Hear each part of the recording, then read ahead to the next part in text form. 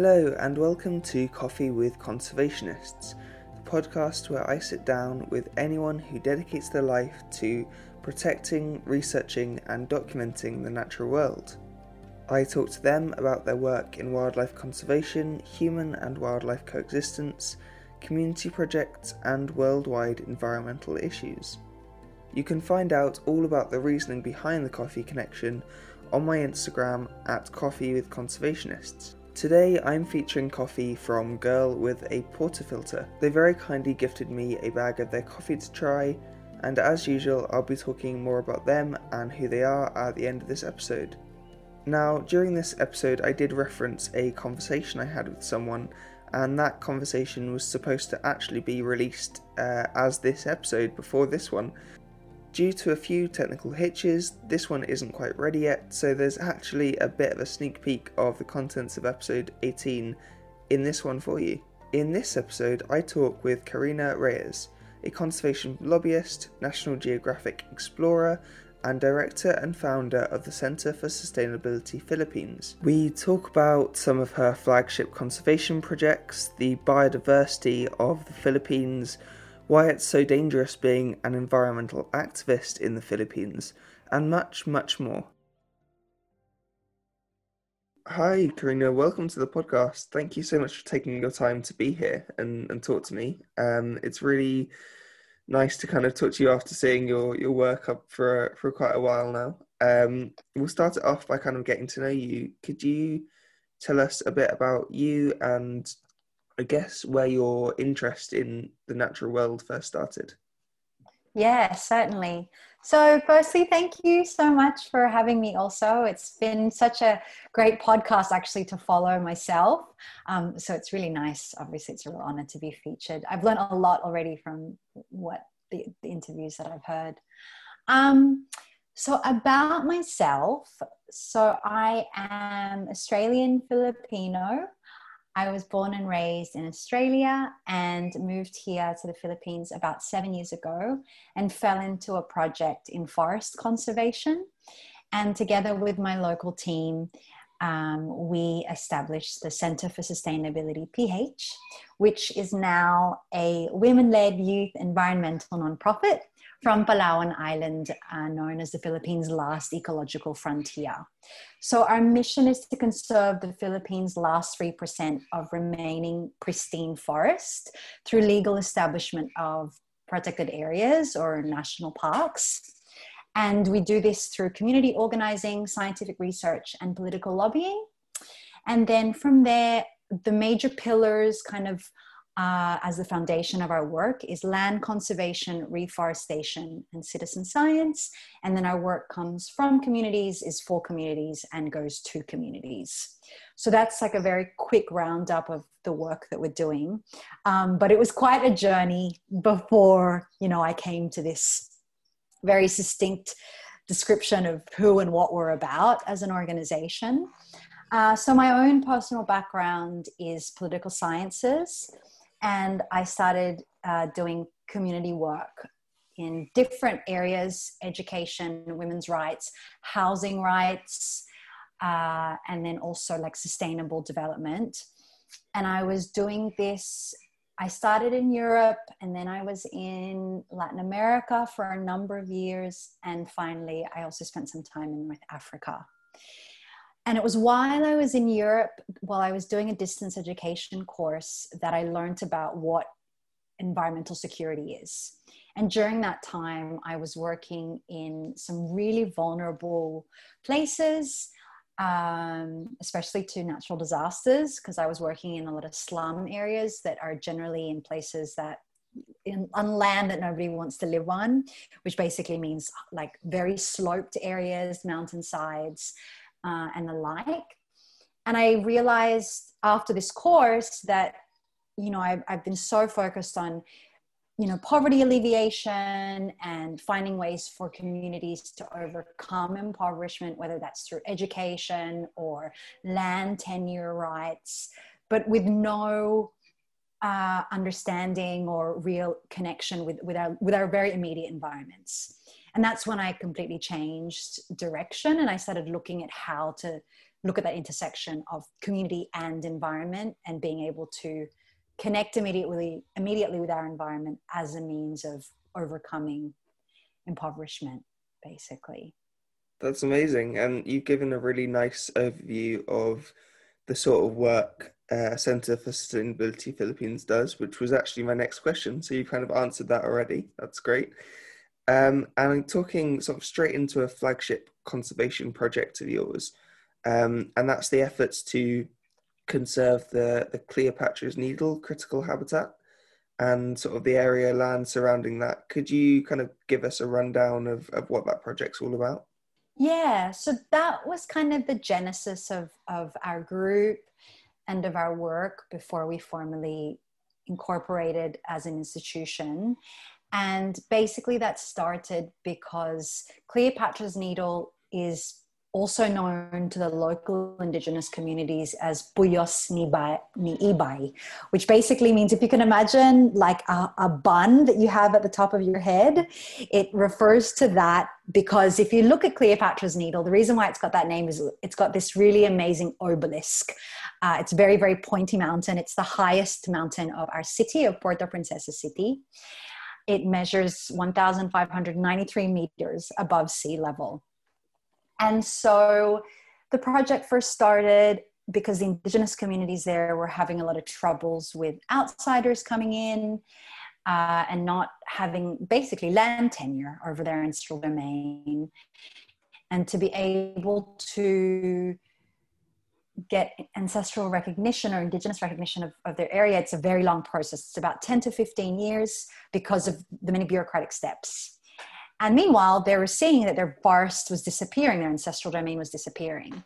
And so basically, we ended up coming in later in the game with this idea of, okay, we can be a stopgap for you. We can't do the work, the years of work for indigenous recognition, but we can give you something in between, which is an environmental designation, which gives you that piece of paper that recognizes that you're in charge of the area because you are the first peoples of this area. And then from there, you can use that as a jumping off board to get ancestral recognition. Mm. And so this tribe is the Batak tribe. There are only 200 members left. So if you can imagine, they're extremely threatened. I would argue that they're even more endangered than some of the species that we're trying to protect. Mm. And so from there, it was basically a process of us taking a lot of stabs in the dark, trying to understand how to establish a protected area or a national park. And so now we have like a formula. Now we understand how it works according to the law. Yeah. And so basically the 3 steps are community organizing, scientific research, and then with the support of the communities and the proof of science, you lobby that to local politicians to pass a law to declare the area. And along the way, so it's a very long journey, but along the way, we did lots of other activities also to build those relationships with our communities, because it's not, they're not just going to hand over their ancestral domain to an environmental designation without really building a relationship with us. So we did many other activities throughout this time. We had, youth environmental education. We had management planning workshops to really envisage what they wanted in the future after the area was protected. We had enforcement training so that the local communities already knew how to enforce the area and what laws were going to be relevant to enforce the protection of the area. We also did ecotourism, livelihood training so that they had an opportunity to do alternative livelihood later on. Research, as well as a reforestation project of one of their key livelihood species, which is called Anomasiga.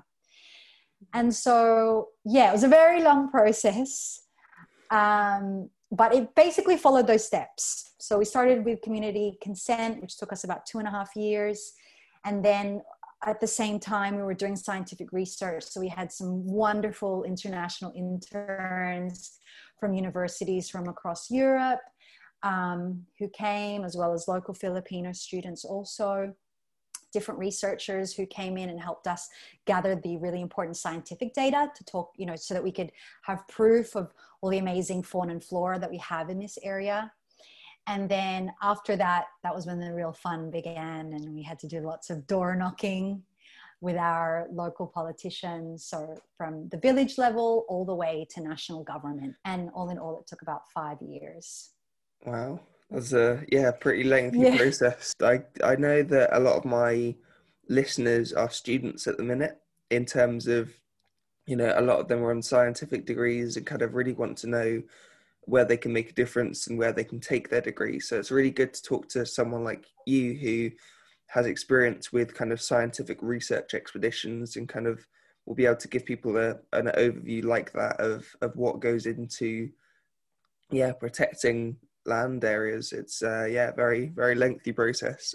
Sounds really complicated, but the end result obviously very rewarding. I mean, you're a National Geographic explorer, is that right? I am. Yes. So obviously to my listeners, that's a very prestigious title, kind of the famous yellow cover, the magazine, everything that goes with it is very kind of, it's always steeped in conservation, wildlife, culture, history, exploration, all those big topics. It's generally mostly a brilliant organization and publication. Could you kind of give me an overview of how you got started working with them and the sort of work you've done with National Geographic? Yeah, certainly. So we started, I became a National Geographic explorer by applying for a grant.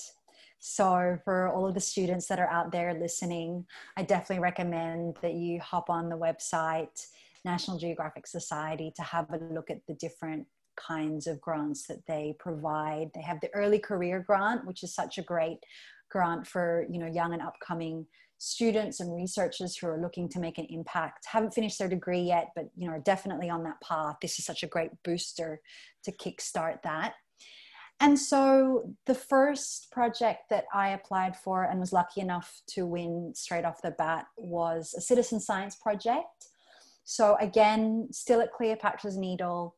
And the idea and what we did in the end was upskill our local Indigenous and local community enforcers how to conduct biodiversity research by themselves without depending on outside scientists. So to give you an idea, Palawan is located in far west Philippines. We're very far flung. We're actually from the southern tip of Palawan, we can actually see Malaysia. We're closer to Malaysia and Borneo than to kind of quote unquote mainland Philippines. And so one of our biggest issues has been this shortage of scientific knowledge and scientific capacity here.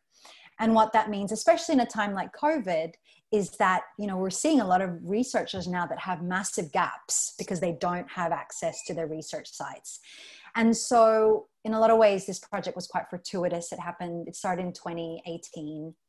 And the whole point is to, pass the baton over. And so the Indigenous communities, while they're doing their patrols through the forest, they can, wander through and at the same time do biodiversity data collection. And so it was quite a long project. It involved 2 training expeditions. And so they learned all the things that normal scientists do. Field journaling, data collection, laying down transects, different kinds of trapping methods, specimen collection, specimen preservation, basically all the things that a scientist would do. And it was incredible. It was very empowering experience for them to realize that, they could do it by themselves. And then from there, the second major chunk of the project was to give them communication trainings so that they're confident to not only do the research, but later on share it. I think we're realizing now more and more, especially as these kind of, existential deadlines are creeping closer and closer, that we all have a role in science communications, and who better to communicate what's happening than those who are directly there in the forest, living and depending on these resources every day.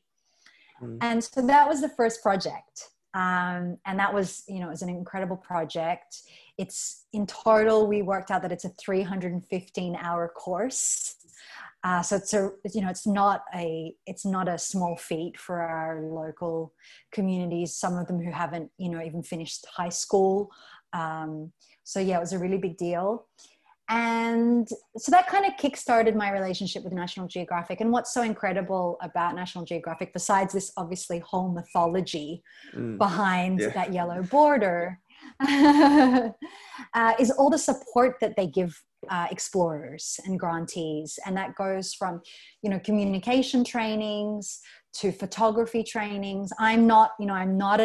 I would say that I'm, in a lot of ways, I'm not a typical explorer, if ever there was one, in terms of the fact that I'm not a scientist. I'm also not a visual storyteller.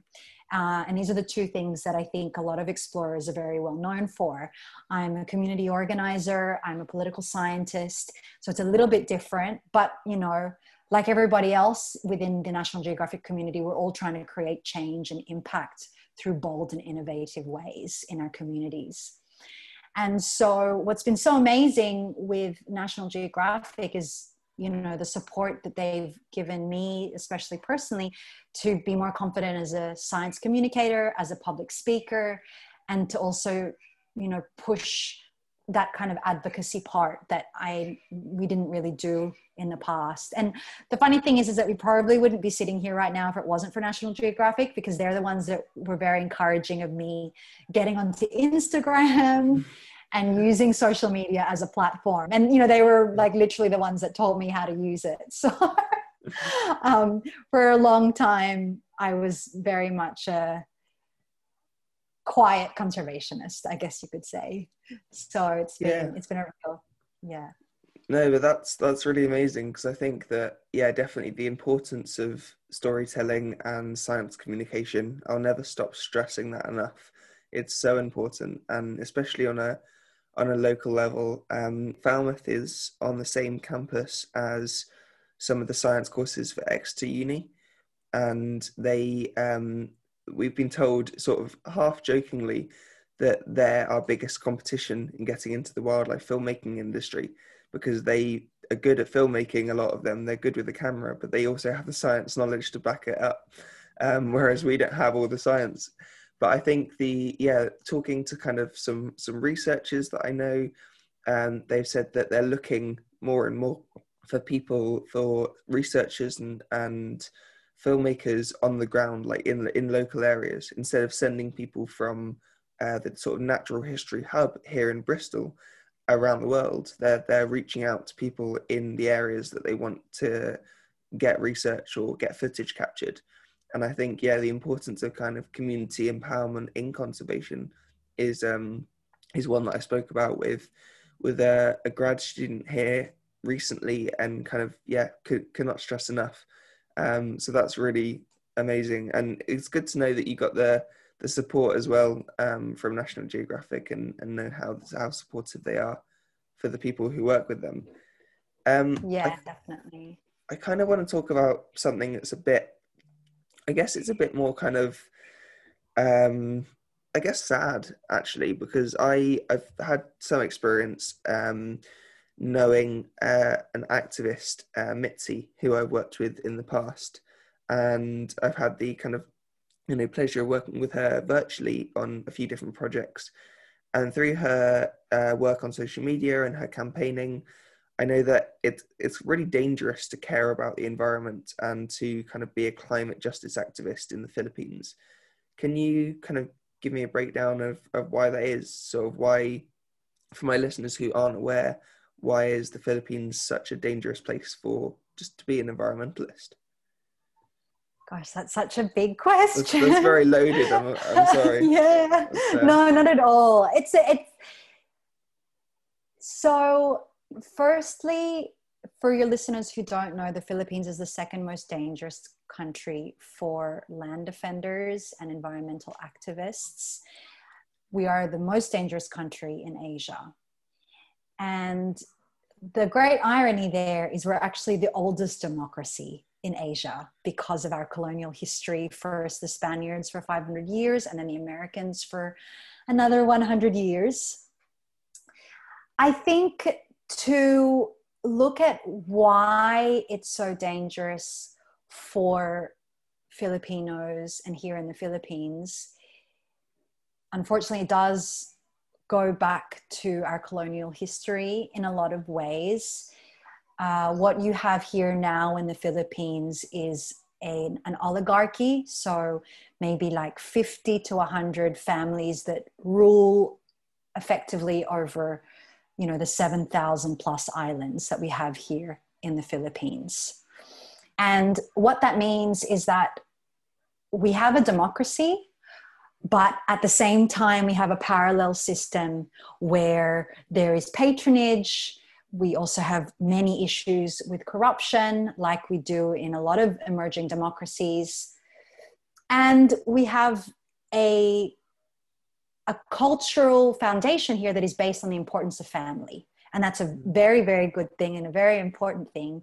But what that also means is that, you know, I think especially in the West, you know, I grew up in Australia and I'm very familiar with this idea of separating family or personal from public life and politics. And that's definitely not the case here yet. They're very much tied in money that has also been generated because of this kind of oligarchy that was developed from colonialism, has just been passed on from generation to generation. And so what that means is that when you speak out about an issue that you feel very strongly about, whether it's land or, you know, climate change or a coal plant, you're not just speaking out against an issue, you're speaking out against a family who's generating wealth off that issue. And so then it becomes a very personal war, it becomes a very personal feud. And so, yeah, basically in a nutshell, it's not that all of these different entities like a mining company and you know, a timber company and, you know, all these different kinds of companies, they're not just standalone companies. They are family businesses. They are family networks. And it's really hard to explain when you're not here and you haven't been here for a long time, that literally we're all related on some level. It's such a small island. And so I think a really big part of it also is that it isn't as simple as, it's not as cut and dry as just politics and separating, you know, one from the other. It's, you're getting at somebody's family when you're attacking their business. Yeah. And there's a lot of that. And because of this kind of patronage system where, you know, and nepotistic system of supporting your, you know, your siblings or your relatives, it just becomes much more convoluted. And so when you're speaking out against a corporation, you're not really. Maybe on the outside into the press you are, but actually you're attacking a family. Yeah, it sounds very far from what we have here. In terms of, I think there's certain people who will mix public and political and family life, and that's always kind of a bit of a target for the tabloid newspapers over here and things like that. But it just doesn't happen on anywhere near that level over here at all. And yeah, sorry, you were going to say? No, I was just going to say that it's normalized here. So like you said, like it becomes like tabloid fodder. Here, it's a good thing to come from a good family and to use that, you know, to whatever advantage you can. It's a lineage. It's, it's, you know, it's almost like your royal family. Yeah. We have lots of them. Well, thank you for sharing, because I think it's a really important thing to cover. And I think kind of briefly jumping back a bit off topic onto the, you know, I talked about Mitzi and also with you. I think this is very much the case in terms of, you said you didn't have social media very, very much before. And I think it's, a lot of people, especially in the global north and in the West and in the UK and the US and all those countries, that we have this mentality of, if there's no pictures of it, if it's not on social media, it didn't happen. And I think that's, a really negative mentality, first of all. But I think it's just talking to people like you goes to show that, you can do incredible conservation work, and people are doing frontline activism and on the ground conservation work without Instagram, without social media, without a huge following, without a presence online. And I think a lot of people just, they have this very kind of toxic mentality that, if you didn't document it in some way, in some sort of fashionable way, it just didn't happen. And I think that especially I found with activists in the global south and conservationists, environmental defenders, a lot of them can't use social media for safety reasons or can't use it for their activism. And I think that's, it's important for my listeners in the UK to really understand that area. And I think, so I want to this is sort of the last big question, again, quite a loaded one, but I know there's a project you wanted to talk about before you messaged me. So there's a bit of context. You're working to establish another national park in southern Palawan called Kansad. Is that right? Yeah, so, Kansad. that area is, I did a bit of reading last night, a bit of sort of background reading, and it's a really important area for like local communities, local biodiversity. You have home to lots of endemic and critically endangered species, including the Philippine pangolin, obviously such a targeted creature globally. And we had World Pangolin Day on Saturday, so that was kind of fresh, and it's a species that will be fresh in a lot of people's minds, but also that in recent years has sort of more awareness has been raised, and it's captured a lot of people's hearts, I think. But obviously there's so much more in that area than just the pangolin, as cute, as adorable as they are. So could you kind of tell us about this project and also why it's so important to establish this national park kind of both on a local and international level? Yeah, certainly. So, as I mentioned earlier, our mission is to protect the Philippines' last 3% of remaining forest, pristine forest. A big thing to remember also is the Philippines is one of only 17 megadiverse countries on the planet. And even though we're missing so much forest, we've lost so much forest cover, we still have the highest concentration of terrestrial biodiversity on the planet. So what that means is, like, in 1 square meter of Philippine land, you'll see more diversity of fauna and flora than anywhere else on the planet. Wow. So it's a pretty big responsibility and, just data in and of itself. And so the work that we're doing at the Center for Sustainability PH is we actually want to protect all remaining key biodiversity areas left in Palawan. And so we're looking at about 310,000 hectares. So far we've protected 41,000, which is what we have in Cleopatra's Needle. And we're hoping to expand those efforts by going to a whole new area in southern Palawan called Kansad. And what that means in the local Tagbanwa dialect is where the waters fall. So at the peak, they have these really stunning and incredible waterfalls above 1,000 meters. It's very dramatic. And the Tagbanwa have basically named the area over this incredible watershed system. And so, as you mentioned, we started the project there basically to do quite similar efforts as what we conducted in Cleopatra's Needle. And so that includes the community organizing, the scientific research, and the political lobbying.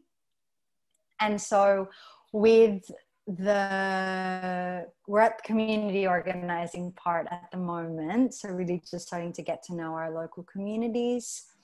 And then from there, we've also started a little bit of scientific research. So no specimen collection yet, like nothing too invasive, just more of an ocular to understand what's going on. And we've also had some really incredible findings. Obviously the Palawan pangolin or the Philippine pangolin.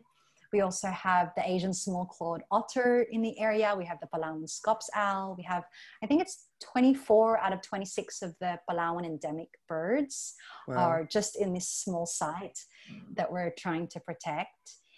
And so it's just the beginning. And as I recounted earlier, the Cleopatra's Needle project took us, 5 years. And so if you can imagine with this Kensad project, it's hopefully it'll be a bit more efficient. The biggest issue is the lack of resources. We're a grassroots organization.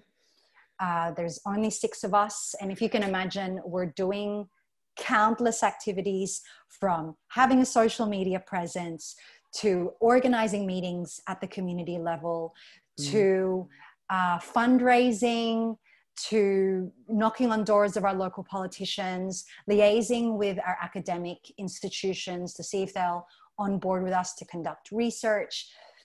I guess I can't describe well enough just how many different skills we're executing in one day as a team. So I think that's what's really hard as well, as a small grassroots organization, to be kind of constantly on this uphill of lacking resources and trying to find ways to have more funding done at this very, very local level. I think that, we have all these really big international environmental organizations that have these great fundraising arms, and, have a whole social media team, and have, an admin team and all of that kind of stuff. And we don't have that. And so while we don't have that, it's very hard for us to kind of expand and work like a little bit faster. And so I think that, there's also a lot of work to be done in environmental philanthropy for that to happen, for there to be more trust for local communities and local change makers to have access to funds that aren't so restricting. And, in a lot of, we just had our annual planning retreat last week, and one of the biggest issues that came up with our team was that, like, one of the biggest threats to our work is restricted funding. And it's this idea that you have these grants that, like, micromanage what you do on the ground. And for those of you in your audience who have done on the ground work, you know how dynamic it is, especially in countries like the Philippines or the quote unquote global South. The political winds change very quickly. You need to be able to respond dynamically to that. And when you're tied up in these kind of reporting cycles and you can't respond properly, it's very challenging. So I think that's like one of the hardest parts with, like, that's also what makes this projects like this so long, because, it's not just being active on the ground, it's doing all this kind of bureaucratic stuff to just keep afloat and sustainable as an organization. Thanks for sharing that. I think a lot of my listeners will find that really useful, and to kind of get a bit of, as I said at the beginning, get an insight into how these things work on the ground, because a lot of them emerging students who really want to get into this. A lot of people, I think, I don't know, I sort of about the global nuances and the different, obviously different courses, but just relating it to kind of what I know over here. A lot of people on my course want to be science communicators. They want to use their degrees in photography and filmmaking to kind of tell the story, work with researchers and make a difference. So finding out how these projects work in the sort of different, all these little things are always really useful. I think kind of this is a bit of a new part of the podcast, and it's kind of sort of not coming to the end quite, but kind of ending on a bit of a positive note. I'm putting together a list of books that my guests have recommended, kind of like a book club hit list. And I'd love to know if you have a favorite book relating to wildlife conservation or science that I could tell my listeners about. I'm trying to think about. It's like asking someone who's a big reader their favorite book is like asking a mother what their favorite child is. Like, it's not. It's very it's a big question, but. I actually, because of my own background, and I look at everything through a political lens, I would actually say George Orwell's 1984. It sounds a bit like it's a bit left of center from, environmental books per se. The reason why I say it though is because it talks about the importance of language, and it talks about, you know, what happens when you take out. Have you read it I actually? haven't. It's like the top of my list. But if you see this like obviously my listeners won't see this, but that top shelf of books behind me, those are all Yeah. ones that I haven't even started yet. So Okay. I can't add any more to my list. It's up there. It's up there. Yeah. So I would just say 1984 because it struck me for its preoccupation with language. And for science communicators these days, I think what's really important, obviously, is capturing nuance. And what this book is all about is when you start taking words out of a vocabulary, you start losing nuance and you start losing effectively your voice. And so what this book was about, and what this book is about, is you need to keep adding more words, you need to keep adding more vocabulary, you need to keep creating more nuances in whatever the message is that you want to communicate. And so I think for science communicators, it's especially storytellers, because of the fact that you're capturing emotions, it's almost, you know, you see this in the media all the time. And this is one of the things that I really struggle with as well, as someone who's really on the front lines, is that something that I've seen is this thing of, you know, pitting environmental groups against Indigenous communities. This is a really classic one that I've come across, and that obviously I have very strong opinions about myself, being kind of, you know, sitting in that intersection.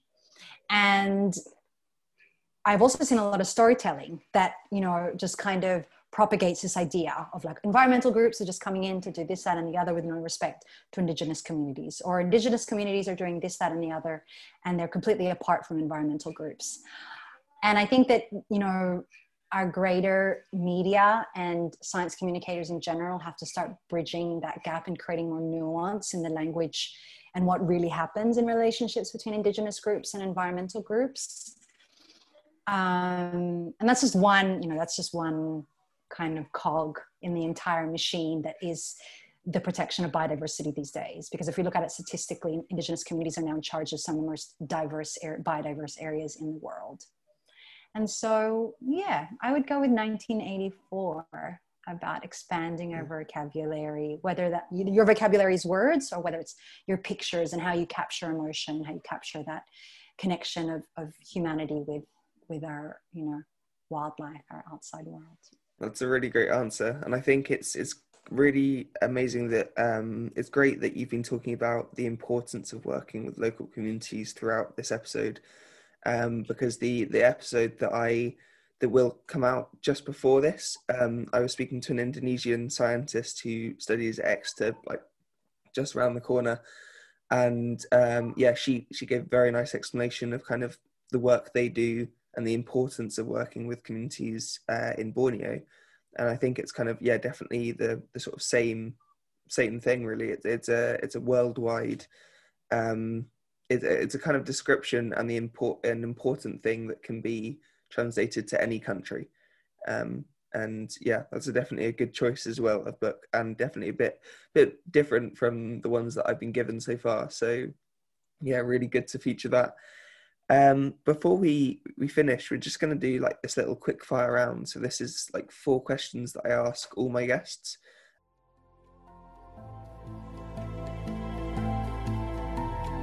So first off, what's your favorite animal? Butterflies. Brilliant. Do you have a particular species or just the whole group?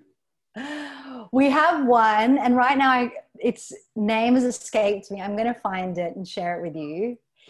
But the Palawan birdwing. Hello, Palawan birdwing. It's it's really big. It's like 2 hands when it gets really big, and it's really beautiful, and it's like a royal blue, like a peacock blue. Where's a place you like to go and connect with nature? Somewhere you feel kind of the most at home outside?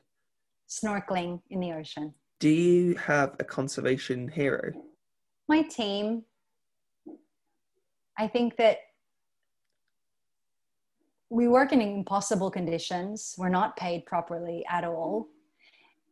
All of us come from very humble families who we have to support. And it'd be much easier for us to take a government position or, take a corporate position at one of the local mining companies. It's much more secure work. It's much easier. Mm. And yet they turn up to work every day, ready to fight, ready to keep a smile on throughout anything. So, yeah, my team. And last off, how do you take your coffee? I don't. So I am very hyperactive already. I'm very proud of myself because I feel like I've been relatively calm on this podcast. And yeah, so I don't need any. I was going through a phase of like black tea, which I think is very English. And I was bouncing off the walls. And so I think coffee is just gonna, would just send me over the edge. But the funny thing is that like many conservationists who have to support themselves, I've waitressed a lot throughout my lifetime. And so I've served many, many cups of coffee. And I love the smell of it. It makes me very nostalgic. It makes, it reminds me of like my university days and even like post-university when I was, still really struggling. Yes, it's a very nostalgic smell, but I don't drink it.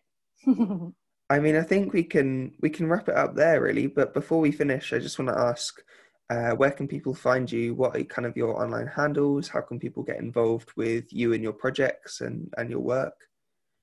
Yeah, definitely. So our organization is at Centre for Sustainability PH on Instagram, and that's British spelling. And then you can also find me on Instagram, Karina, Karina, May, MAY_Reyes. And if for those that are out there that are under 26, we just launched our 1 million letters campaign in partnership with Reservoir, the Youth Land Trust. So if you have a chance to get online, if you write a letter, we're basically collecting letters to send to COP15 for the Biodiversity Convention, to lobby for them to adopt the 30 by 30 framework, which is protecting 30% of the planet by 2030. And for every letter, we get a match from our donors of $3 that will go toward our project in Kensad and $3 that will go toward Reserva's project to establish a forest reserve in Ecuador. So that's $6 for every letter. So, and that's just by writing a letter. Like, you don't need to donate anything. You just need to get creative. If you just want to draw your letter. But yeah, all the details are on our Instagram. So Amazing. Please join, and I urge you to join. Yeah, definitely. That's something I'll share around my listeners and on my Instagram as well. So definitely an amazing project to get involved with. Well, all that's left to say really is thank you for taking your time to be here and for speaking and for sharing some really important and vital information and really useful. Perfect. Thank you so much. Thank you for having me. I look forward to learning more from your podcast. Thanks again to Karina for taking the time to speak to me today. All the links to her social media will be in the description down below. So in today's episode, we're featuring coffee from Girl with a Portafilter. This company pride themselves on micro-roasting exceptional coffee, and they work with ethical suppliers such as Omwani Coffee Company, who work to connect specialty coffee roasters directly with farmers with an ethos of total transparency. At Girl with a Portafilter, they also consciously eliminate the use of plastic on the packaging to the absolute minimum, and their minimal design is printed directly onto the bags, eliminating the need for plastic stickers. You can find out more about the details of this particular coffee, which came from Burundi, through the link in the episode description. If you feel like you've learnt anything of value from the podcast, please consider supporting me through a one-off donation on Ko-fi. Reaching my current target on Ko-fi means I can buy ethically sourced coffee, expand my kit for in-person and remote podcast recording, and support local and indigenous coffee growing companies, as well as supporting any contributors to the podcast. Coffee with Conservationists is now available on Spotify, Anchor, Google and Apple Podcasts, and a few more places. As ever, thank you all so much for listening. I've been your host, George Steedman Jones, and this is the Coffee with Conservationists podcast.